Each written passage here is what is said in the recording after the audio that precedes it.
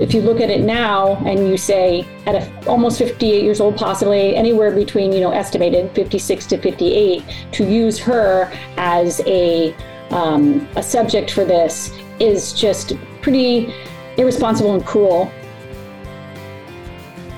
Hi, I'm Heidi Harriet. Welcome to Animal Tales, where we talk about my favorite subject, animals.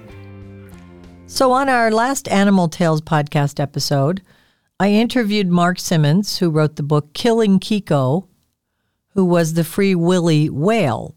He died a terrible, sad death, and Mark had been one of the people on the project who would end up resigning when they were trying to free Kiko.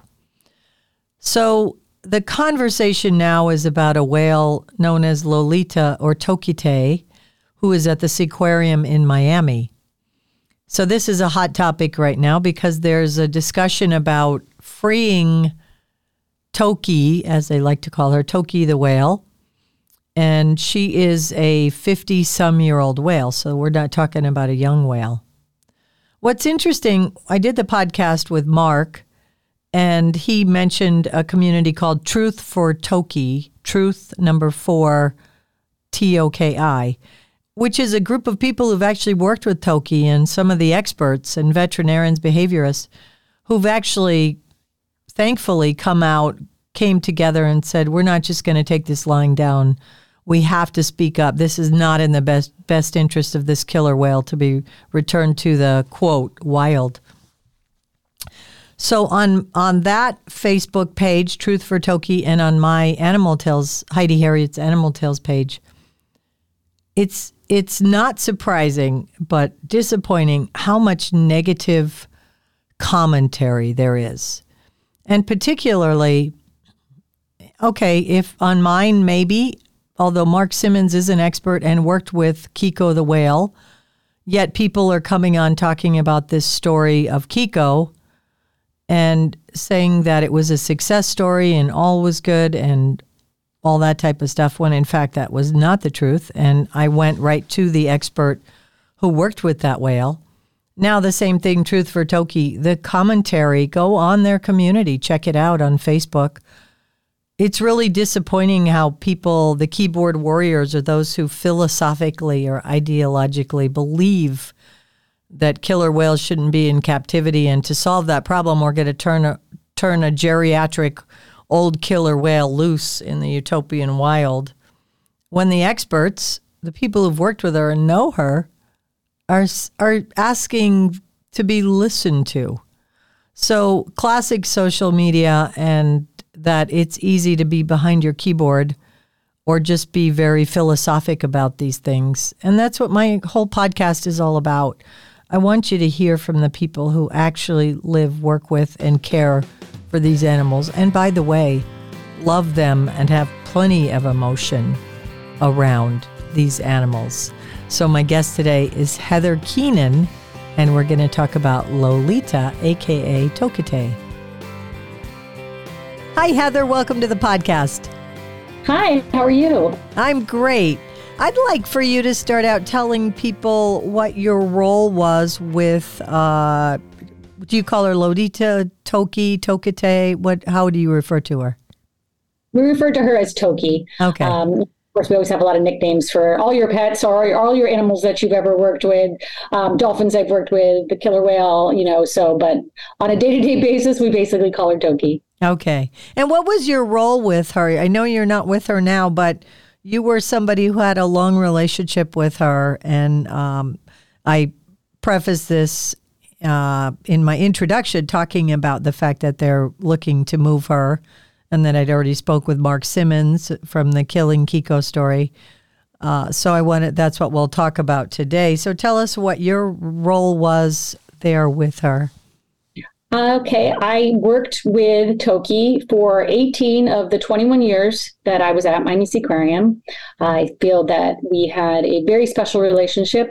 When you think of a person, right, and you have a child that you've grown with, since they're 18 years old, that's a very long relationship you've established. And I was able to spend such a huge portion of my career interacting with her, oversaw her care, but I also oversaw training any new staff members during that time period to also interact with her as well. So I acted as a mentor to other staff, a mentor and a friend to Toki as well. And I did that for such a major portion of my career. I would say, that's how you identify, what the biggest mark on your life was. And an 18-year relationship with any animal is very significant. So I felt that was, huge. Yeah. How do you get into being a trainer, a marine mammal trainer, and working with killer whales? What's the background on that? Well, that's really funny because back when I came into the field in the mid-90s, it wasn't as difficult, I would say, as is today, in the sense that you were just applying to work. I actually applied to work at Miami Aquarium, and I always loved animals my whole life. And I was really enthusiastic about marine mammals, but I didn't think that I could just go get a job. And it just happened to fall into my lap very, in a very weird way. I just graduated from college, and I said, okay, how do I get into this type of, career? Yeah. And I had met someone at a place I used to work, and she used to be the curator at Miami Aquarium. And she said, well, they're hiring. And I was just doing, clerical work at a bakery. And so when she walked in, and I'd see her every single day, and I was like, how do I work there? How do I work with animals? Yeah. That's really been my goal. And when I attended the University of Miami, that is, kind of where I thought I would be going.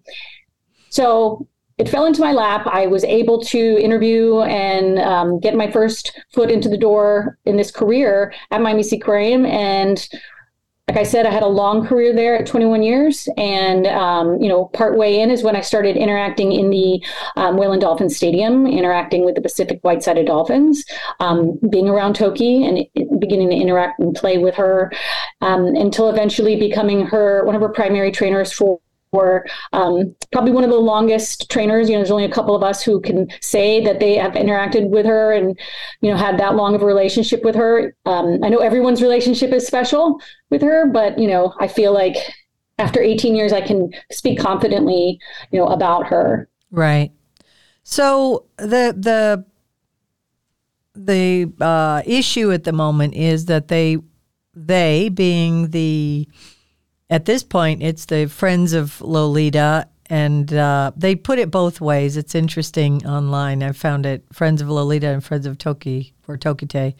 And the Dolphin Company, who now owns the Miami Aquarium, is involved in this as well, which makes it a little unique. Typically, it's animal rights groups or so-called animal welfare groups, but they are animal rights groups spearheading these. But at this point, the Dolphin Company has agreed to go along with it, and also, I believe, the Indianapolis Colts owner, Jim Irsay, is willing to fund this. So we've got this group of people who believe that the best thing that could be done for this whale, Toki, is to set her free or turn her loose or return her to her native grounds.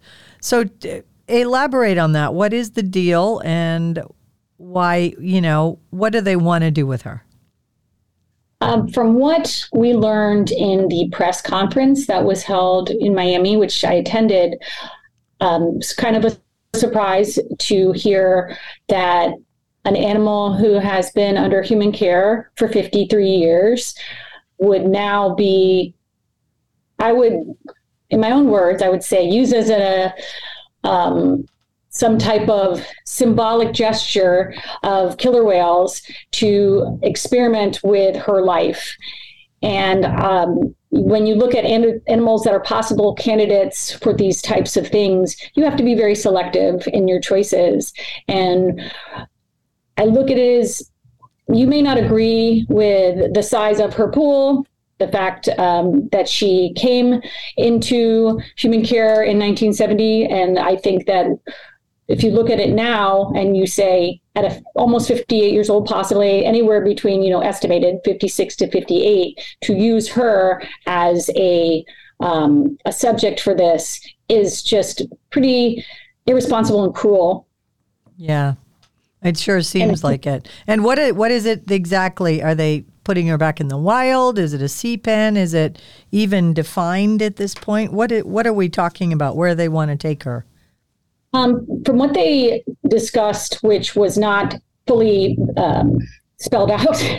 So when you're at a press conference and you had several people speaking, it ranged from, we're going to move her to her native area in Washington State, build her a sea pen, move her with her Pacific white-sided dolphins, also who are not from the Pacific Northwest, in that area. And also to possibly, if she was healthy enough and everything worked out, then we'd love to see her reincorporated with her pod, is what they said. Okay. And that her mother is still alive. These are all just statements that they made over and over in the press conference. So I think that a lot of that is not even planned out yet. There are no permits applied for from what we understand by contacting the government agencies, and that this is all very much just a very nice gesture, PR move, so people think that something is going to happen.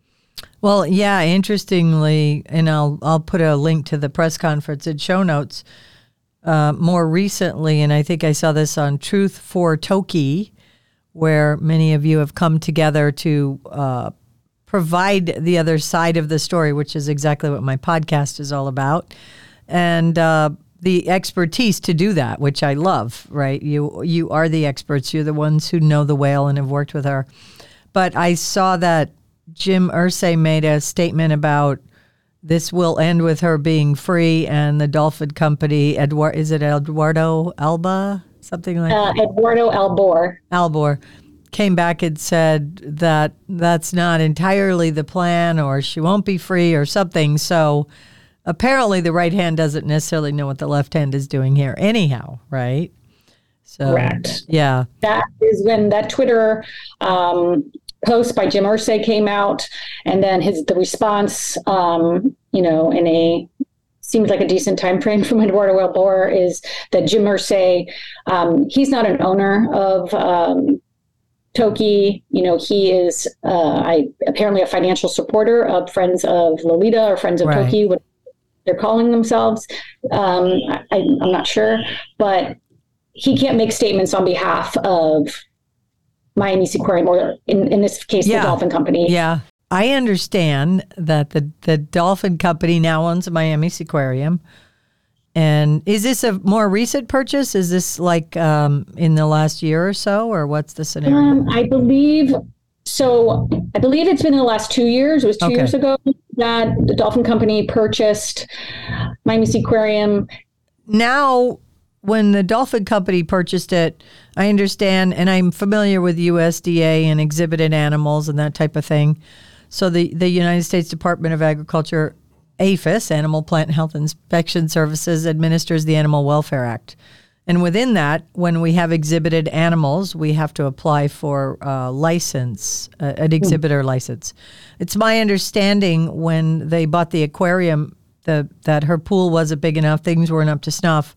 So the dolphin group agreed to just forego the exhibition of that stadium and the whale, so that they circumvented that process of having to update it or meet the criteria. Is that your understanding as well?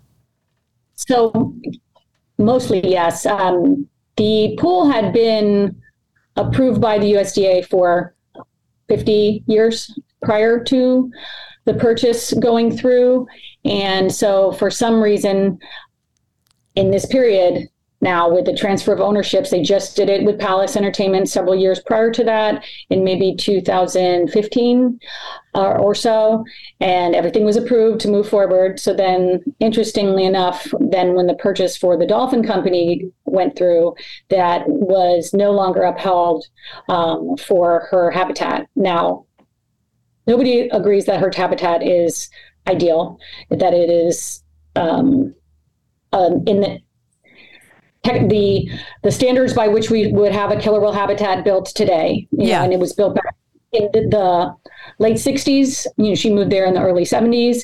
But it was interesting to look back and say, interesting how it was approved for all of these years, and in 2015 for the sale of Palace Entertainment, but only to be, interestingly, not approved now for the Dolphin Company. Yeah. So then the company, from what I understand, accepted that to no longer have her as part of the exhibitor's license, so they could move forward with the purchase. Yeah, that's what I was understanding about it.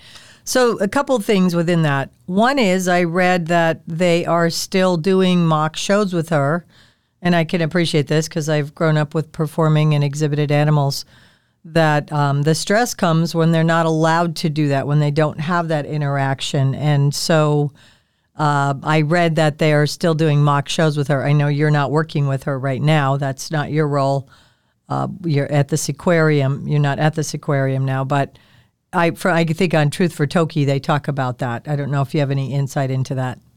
Well, absolutely. During all the years that I interacted with, there were a few periods where the stadium was closed for various reasons. It could have been a hurricane. One of the hurricanes, we were closed for several months. Oh, yeah.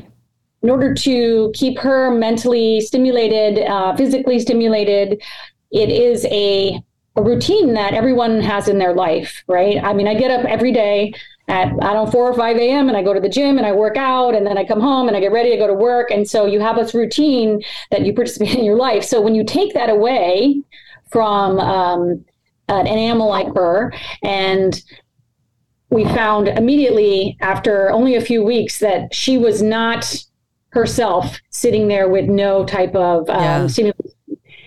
And I would say the mock shows that we performed were great. We even brought in our sound techs to play music and simulated the whole show and talked, just so she was familiar with her, her day. And, she would healthily anticipate, what was going to happen. She appeared to enjoy, and I would say 100% that she enjoyed those performances. But she knew the difference, right, between a fake show and a real show. Oh, they do. It's funny. Oh, yeah. Like, if you think, I would guess, like, if Madonna's doing a stage rehearsal, it's probably a little different than when actually the stadium's full of people. Yeah. Like, she knows, know. That would be Toki. She would anticipate people coming into the stadium, and she'd see them and she'd get very excited and start splashing or fast swimming and know exactly when the music started and it's ready. It's time to get ready to go and start the show. So I would hope, and that's what was stated by Miami Seaquarium, they continue to do that for her, because I feel that is very important to her mental health, to be able to continue, and exercise at the same time. A show has many components, and one of them is, doing the physical exercise, as well as, the exposure and the routine that she's participated in for, basically her entire life. Yeah. That's one of the things, certainly I've been around. My experience is more elephants and then hoofstock and some dogs as well. But my parents and our family train camels, llamas, zebras, horses, and I grew up with elephants.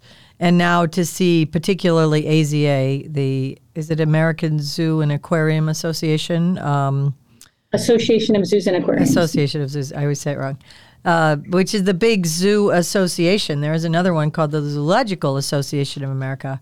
But AZA has become what I would call woke as far as the way they deal with things. And for example, again, I could speak to elephants. They're doing away with the shows. People don't want to see the shows. It's not proper, and nothing could be further from the truth, as can be attested to by the amount of people that go see the SeaWorlds and the Seaquariums, and even still circuses, the zoos that still do shows, like Zoological Association of America does not have that criteria.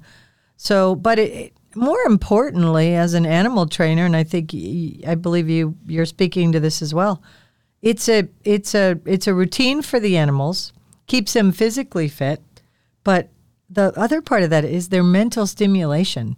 And when you see animals, I do another podcast about dogs, Doggone Good Information. We just talked about this. When you see an animal content It's typically a combination of a good environment, a solid environment and care, animal husbandry and best practices, and also being mentally and physically stimulated. That's when, they're referred to as happy animals. It's not a term I use, but the word content always comes up amongst animal trainers and owners. And so I would too hope that they're doing that, because it's what is in the best interest of the animal is first and foremost. It is unfortunate. I've heard a lot of different things about her tank, but at the same time, she's in her 50s, So if you're committed to making sure they get the stimulation, look how many people have big hunting breed dogs in their homes now. I mean, that's not the utopia for those dogs if you looked at that, just on paper. But if you can give them the right life, then I don't have as big of a problem with it. As far as Toki, what I've heard that she is a little set in her ways and that kind of thing. She's peculiar about things. What do you see in what you knew about her that would make her not the candidate to do this, if in fact there even is one that should be left in human care and then put back out in the wild? What about Toki particularly? Well, I mean, I would say, number one, like you just said, I mean, indisputably her pool is undersized and is not ideal for her, but she has lived there for 53 years. And I would love her to have, I know us as a group of people and her former caretakers would love for her to have a larger environment. And it was on the docket many times. But at this stage, it would be what could be the least stressful for her, and I think to think of what is going to really derail her in a situation like this, it's manyfold. Number one, she has not been lifted in a stretcher ever since she's been there since 1970. Wow. And so the sheer, there has to be obviously conditioned for her to go into the stretcher, to her to be as stress-free as possible. Then she has to be conditioned to be lifted up into a stretcher. But she's only had a very short period in her life. And I would say the past few years, she's been unhealthy from what they have released to the public. And even when she was younger, there wasn't a lot of dropping a pool on her and putting her in that type of scenario, which does cause a lot of stress. She will show for us that she isn't very adaptive to change easily. She's set in her ways, and we always used to joke that we work for her. What would you like? I love it. Not vice versa. I can't make a 8,000-pound killer whale do anything that she doesn't want to do. Okay. So everything she participated in, whether it's husbandry, medical behaviors, which she did very well, always in. If it was participating in a show, if it would be training something for her to do, like a stretcher, she chooses to participate, and we try to motivate her to do that. So I worry that her mental health with this would be very compromised, as we have introduced dolphins to her, and she has not entered the opposite pool for a week once they were introduced, because she's very averse to that type of change. Okay. The sound of her environment changed. If there was a difference in maybe a pump, that pump was cavitating, making a noise, you could immediately tell that she was reactive to a sound like that. And even different people, she can tell each trainer apart 100%. She treats everyone differently. She's very picky, and she chooses who, are her, I would say, favorites. And, she should be managed in such a way that is looking out for her best interests. And I think that's why she has been able to live this long, as opposed to other killer whales, is that she's had such a small team of trainers working with her. And we were 100% looking at every corner of her body every single day to always make sure we were checking for any possible abnormalities, if it was physically, if it had anything to do with, her breathing or her eating, we would notice them very quickly. Yep. And I don't see that possibility in a CPEN. And I don't see all of the other possible negatives with transporting an animal that age and that immunocompromised across the entire country for an experiment. And the only animal who's going to be paying, or the only price to be paid here, is with Toki's life. Yeah. Mark Simmons, again, was on my prior Animal Tales podcast. So if this intrigues you, make sure you've listened to that episode. Mark goes into detail about what's involved and in transporting her. We just think about the end game, but he literally walks through the steps. And even myself, who's an animal person, I was like, wow, I hadn't really considered that because I'm not, mine is not water or marine mammals. One thing I know too, you just mentioned this, that yes, she did shows, but more importantly, she was a killer whale in human care. The research, the information, the training, even the breeding and perpetuation of endangered species are all aspects that are even more important than the entertainment aspect. And that seems to get lost. They just say, well, she was forced in, the word captivity, which has been totally co-opted, right? She's a captive whale. She's in captivity and she's forced to perform. The reality is she provides really, really important life-saving information and serves as an ambassador for her wild cousins or family and species. And that information is important. I'm just putting that out there for the listeners, that I'm proud to come from a community where the performance is almost it's not the end goal. It's almost just the aspect of we're able to do it because of all the other stuff we do with them. And on the elephant side, Dr. Dennis Schmidt, who was on my podcast, who's a wonderful man, who's responsible for the greatest success of the perpetuation of the Asian elephant outside of Southeast Asia. That's huge. They're, red zone endangered species. So I don't want people to forget that. There's great work and great information that comes out of having killer whales in human care, or any animals, especially when they're endangered. And where I want to go with this then is, you worked with her. I can only imagine your emotion in working with her, because I've performed with animals and it's the greatest thing I've ever done in my life. But I want you to explain, emotion is talked about, and you guys just had this on your thread on Truth for Toki. The animal rights groups use emotion. That's how they bring people into this conversation. We try to say we don't want to use emotion because we want people to pay attention to the actual data, the facts, the statistics, our expertise, right? Our best practices, our animal husbandry knowledge. But emotion is a huge part of our world. That's why we do what we do. We certainly aren't retiring rich, so we love animals and we want to be with them. What I want you to do is take us through some of the emotion of what you've seen, how people react to being able to see a killer whale, which, by the way, is why we care about them, in my opinion, because we've actually gotten to see them. Not all of us are going to go do a whale watching trip out in the Pacific or wherever. So I want you to take us down some of the emotional road of what you think people have experienced by being able to, aside from the fact that there's a whole Truth for Toki community. So that alone tells you about the emotion of how people care for this whale.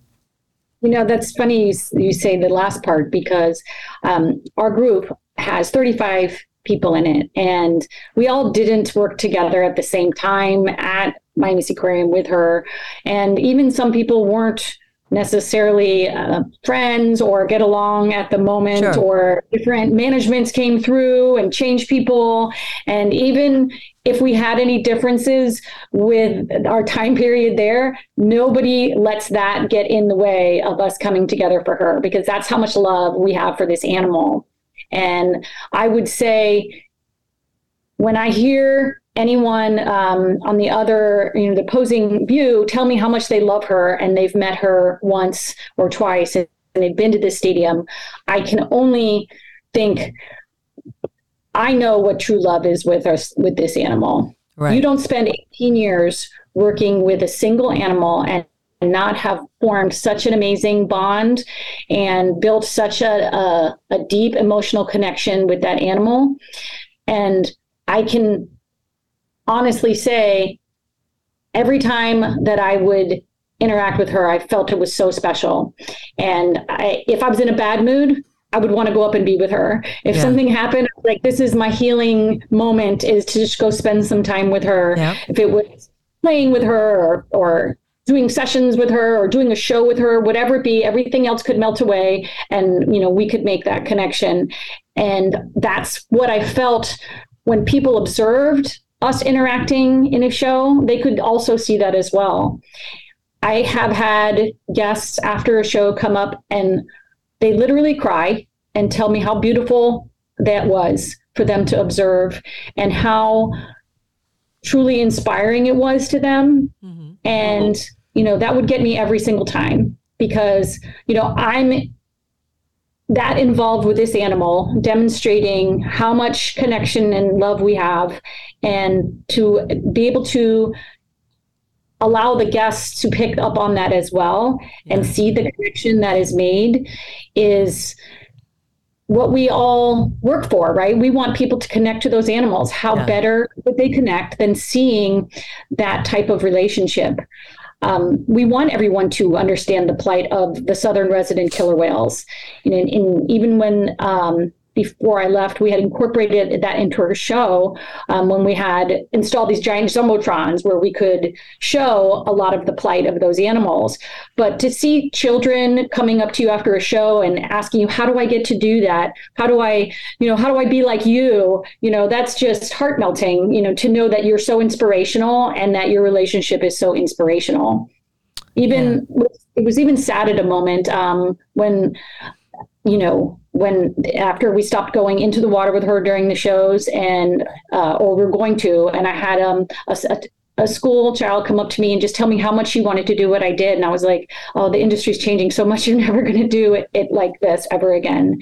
And what an impact that you make on people's lives. And like you said, why do we think that they actually care about animals is because they see that. Yeah. Otherwise, it's just, a video is just, it melts away in your memory, but this is impacting lasting memories that fuel people to make change or fuel people to care about wildlife. And we're losing that. And people get very emotional, the Friends of Lolita and groups like that. And with the elephants, we see it, the whales and elephants, not surprisingly, largest, animals, mammals. But they're actually taking animals out of our lives. They say they care, and future generations are going to lose the opportunities. And the average person, the average public, does not understand that. One of the reasons also I'm doing the podcast, because if you've had an opportunity to see a whale, touch a marine mammal, ride an elephant, see a big cat, whatever it is, see monkeys at the zoo, you're going to lose those opportunities because we vilify zoos, we vilify performance venues, we vilify Criminy, we vilify SeaWorld, who probably rescues more marine mammals. That's what they do. The performance side is the small side of it. People don't understand that. There's such a big picture. So, do you know what's really hard about that too is having a career that people vilify you. Oh, yes. And and I would say this is a very unique moment that our group is standing up for this animal. It surely is. And we just... You've had enough. You feel like there's a lot of repercussions, from disclosing where you work or standing up and fighting against, the animal rights community, because everything is really making us look very... like we don't care, that we're horrible people. I mean, Yep. we're getting death threats. We have members of our groups are literally getting death threats right now. I know it. And you keep trudging on, and why? And you trudge on and you do this for the animals. You do this, you continue even to work at a facility if you don't agree with their management. If we had people that continued to work for the dolphin company, it's because they're there for the animals, and that's their number one priority. And so sometimes, you can look at it and say, this organization is, bad in this way or that way. But in the end, why do trainers with marine mammals, zoo animals, any type of animals continue to work in these environments? It's because their priority is the well-being of the animals, and they try to do everything they can that's at least in their power to do so. That's very well said. And I opened this podcast, my first episode, I tell my story, and I get emotional because I talk about the fact that my father was a hero. I'm a third-generation trainer. And he worked with all circuses, and we had performing animals at zoos and fairs and that type of thing, exhibited animals. But the animals always came first, and my father was revered and his peers. And so I grew up thinking, I lived with Dr. Doolittle. And then we hit the 1980s, and all of a sudden they're vilified and they're horrible, disgusting people. And I was old enough to, I was a young adult at that point, but it did not escape me, and that's why all these years later I feel the need to tell this story, because we're doing that to farmers, we're doing that to the carriage drivers, we're doing that to the people who actually take care of animals, not the goddamn animal rights community who really don't take care of animals. With the money they make, they could build her a new pool and it wouldn't make a dent in their budget. So do it. Shut up and do it. Right? Well, if the concern when the Seaquarium was purchased right. 2 years ago was that Eduardo Albar looked at that pool with his daughter, like the story he tells in the press conference, and said he told her he was going to do something about it. Why doesn't he have a new pool already? Yeah. Could have built one already. It should have, that you can, there's space on that property in order to do so. Then now we're at a stall, regardless if this would ever happen. You're years away from this happening. Yeah. So if you legitimately had that concern, then it already should have been addressed and could have been addressed to this point. Absolutely. And they could have raised the same funds they're trying to raise to, set her free. And talk about, too, this doesn't just affect her. You guys use the term lags. So for us lay people, tell us, she has pool mates, right? Correct? She does. So she has lived with Pacific white-sided dolphins for a long time. Her companion killer whale, Hugo, he died in 1980. So since that time, she has solely lived with dolphins. And perhaps another Rizzo's dolphin as well. And so they're called lags. That's short of their scientific name. Okay. And she has had these two companions, one which is currently backstage, and one that is living with her. And they're both 40 years old. And when people say she's alone, I understand that she does not have another killer whale companion. And to socially integrate her into a pod right now would be possibly very disastrous for her. Yeah. She has not, like I said, seen a killer whale since 1980.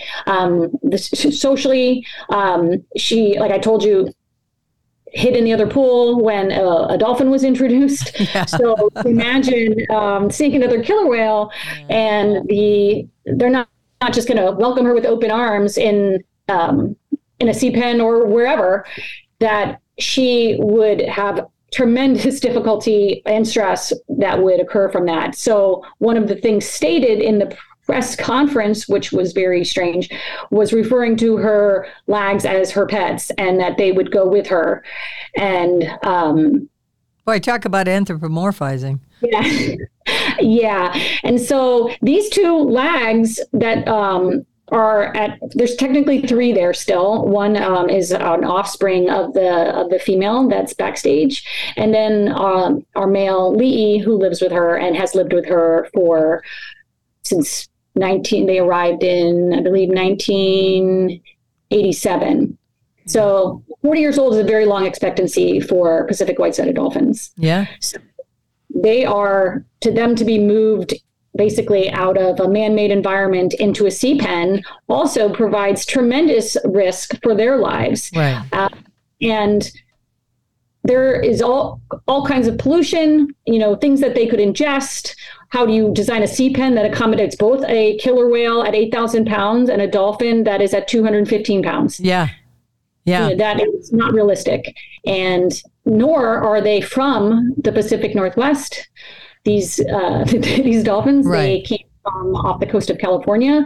So if we're trying to put animals back to where they belong, they certainly don't belong there. Yeah. Well, that story, they don't want to tell that story because they're just the sacrificial lambs, if you will. Of course. It's all about the whale, the killer whale. We see that with elephants. So I'll go to transient whales who can pass through the same area. They eat dolphins. Exactly. Right. That could become a prey situation where they're coming to prey on that dolphin in her sea pen. And if they want to get through those, they can. Again, Mark really details how she could become very ill too, because it's not clean water, all those types of things. So she's already at this moment, she is not in perfect health. Right. She had a respiratory infection and was on IV antibiotics daily for over a year, then switched to an oral antibiotic that's flown in specifically from Japan to treat her. So she can keep the infection under, at a low level. And even her veterinary assessments from the dolphin company state that she's improving and there's some room for optimism, but that's not a glowing medical report. That's just saying she's not currently dying. Yeah. And so imagine taking somebody who is so immunocompromised and moving her, like you said, just the stress of the move is going to compromise her on top of being at the beginning. And at 58, there is continued debate you might see on our Truth for Toki about her. We say geriatric, and they continue to say she's not geriatric, and they say she only has a few more years to live, all the experts. So that's pretty close to, what I would call geriatric. Right. And if you're saying that, killer whales can live to be 80 years old in the wild, 90 years old, 100 years old, that's based on pure speculation that the whales. But then you have humans that live to 110 years old, but that's not the average age of a human. Yeah, right? Exactly. Yeah, they're not all going to hit that mark. I think those are all really important parts. The part about the lags is distressing to me because they do that with elephants. We'll go to hearings and they want to ban elephants from coming to whatever city you live in because it's horrific. Yeah, we have camels and llamas and zebra and whatever. Anybody who's actually a trainer knows about operant conditioning, and the animals are trained and handled, and the husbandry is the same. So it's because elephants are a great fundraiser and killer whales are a great fundraiser. So that's where I call the BS right there. Let's have a conversation about all of this, fine, right. But we're not even starting there. And I'd still debate that conversation because I do believe we have to study and understand these animals. And the reason there's an outcry is because they have seen these animals. And so they want to see them. But they don't, do they realize future generations are not going to be able to see these animals because everything's going to the utopian wild? Well, that's another podcast for sure. We should be worried about those animals out there and what we're doing to help them. Absolutely. Because, and she's also endangered species. So all of this is harassment for Toki in her current state, not just all of the moving, everything that has to be approved because, she is now listed under the endangered species as an individual, which was a lawsuit that PETA put through, back in 2016. And it was dismissed that that was a separate year that happened previously, but she was included under the Endangered Species Act. And so she has to meet the same criteria, That's right. Yep, you can't just take them and throw them back in the wild. Grandma was born in Mexico. She lived in the United States for 80 years, and now we want to take her back to Mexico because that's where she's going to thrive. Send her back. Yeah. Nope. That's the ridiculous. And you just mentioned like a PETA lawsuit, HSUS, those organizations, Humane Society of the United States. In the lawsuits that they bring forth for this BS, they could have built a new pool. Absolutely. Easily. probably had money left over. That's Absolutely. the part that's just so discouraging, and God bless people who care about animals. You and I are right there with them. I say this on every podcast. I'm not dissing you or saying because you care about the killer whale that we have the answers and you don't. The top tier of these organizations are out for the money, and they have a clear agenda to take animals out of our lives. If you've joined the group because you cared about animals, we love you for that. But please go check out Truth for Toki. Find out the real information. Listen to the animal experts, not the media experts, not the fundraising experts. And that's why these conversations are so important. You've done a great job of helping, I think, the lay people understand, the listeners who aren't marine mammal trainers, understand a bit of what's going on here. And then if they listen to the last podcast, they'll have more details as well. Everybody has to understand that we're only here. None of us work for Miami Seaquarium currently or for Dolphin Company. Right. And it's almost like they're two separate entities. The Miami Seaquarium of old is gone, and now it's the Dolphin Company. Yeah. And we are only concerned about her welfare. We're not concerned about jobs or anything like that. And that's the only reason why we feel it's so important for us to speak out, because we have the knowledge on her. We know her best, and we only have her best interest in mind. We have no agenda. We don't gain any money from this. We don't gain any, publicity from this. We gain nothing. Actually, we are getting, raked over the coals for this. Harassed. Yeah. Yep. That was a great way to sum it up. And I guess I'd just ask you to close it out by saying, why do you think it's important for humans to interact with animals? What are we going to lose if we lose this battle with the animal rights community that, frankly, the public does not understand where it's going? What's your thought about how our interaction with animals and why we need to maintain that? So I think all of the animals that I've interacted with in my career, including the 18 years I spent with Toki, have made such an impression in my life that the amount that I care for every single being is, if it was there, it's amplified 100-fold. Yeah. I care about the dog on the street. I care about wild, killer whales. I care about animals under human care. I raised a squirrel because I was like, I can't leave this squirrel. Like I'm there for everything. And it just, each person to have a bond with any animal, whether you're talking, domestic or wild animals, you are becoming a more aware person, a kind person. And that's what society needs, right? Society doesn't need us to detach from that. Yeah. And then look at it from a distance and no longer have that emotional connection. Because if you don't have the emotional connection for something, then the amount you care about something is going to wither away slowly and you're not going to care about it. And so that, I think, is the most important thing that I could communicate is you can't take animals away from humans, or humans will stop caring about animals. Yeah. Yeah, that I couldn't agree more. Perfect way to wrap it up. Heather, thank you so much. I know we did this last minute, but I want to get the story out there.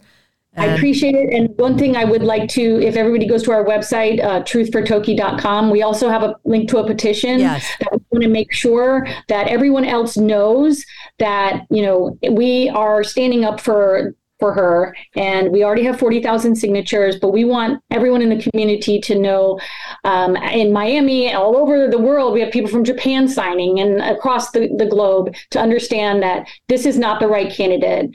This is a death sentence for her. Yeah, absolutely. And when they do, if and when there are right candidates for this return to the wild and all that type of stuff, it has to be with expertise, not just an emotional, we're going to a Hollywood story. So, Mark, that's that. That Mark, with his expertise, went because he wanted it to be done right. Yes. It's a beluga sanctuary. You have marine mammal trainers from facilities there working right now, and they're doing it for the same reason we work for the facilities we work in. They're doing it for the animals because they want what's best for the animals. That's right. Absolutely. Thank you, Heather. All right. Have a great one. You too. Once again, if you hadn't listened to the prior episode of Animal Tales, check that out. You can get it wherever you get your podcasts. An interview with Mark Simmons, who wrote the book Killing Kiko. We talk about Kiko the whale, and we start the introduction of this story about Lolita, a.k.a. Toki.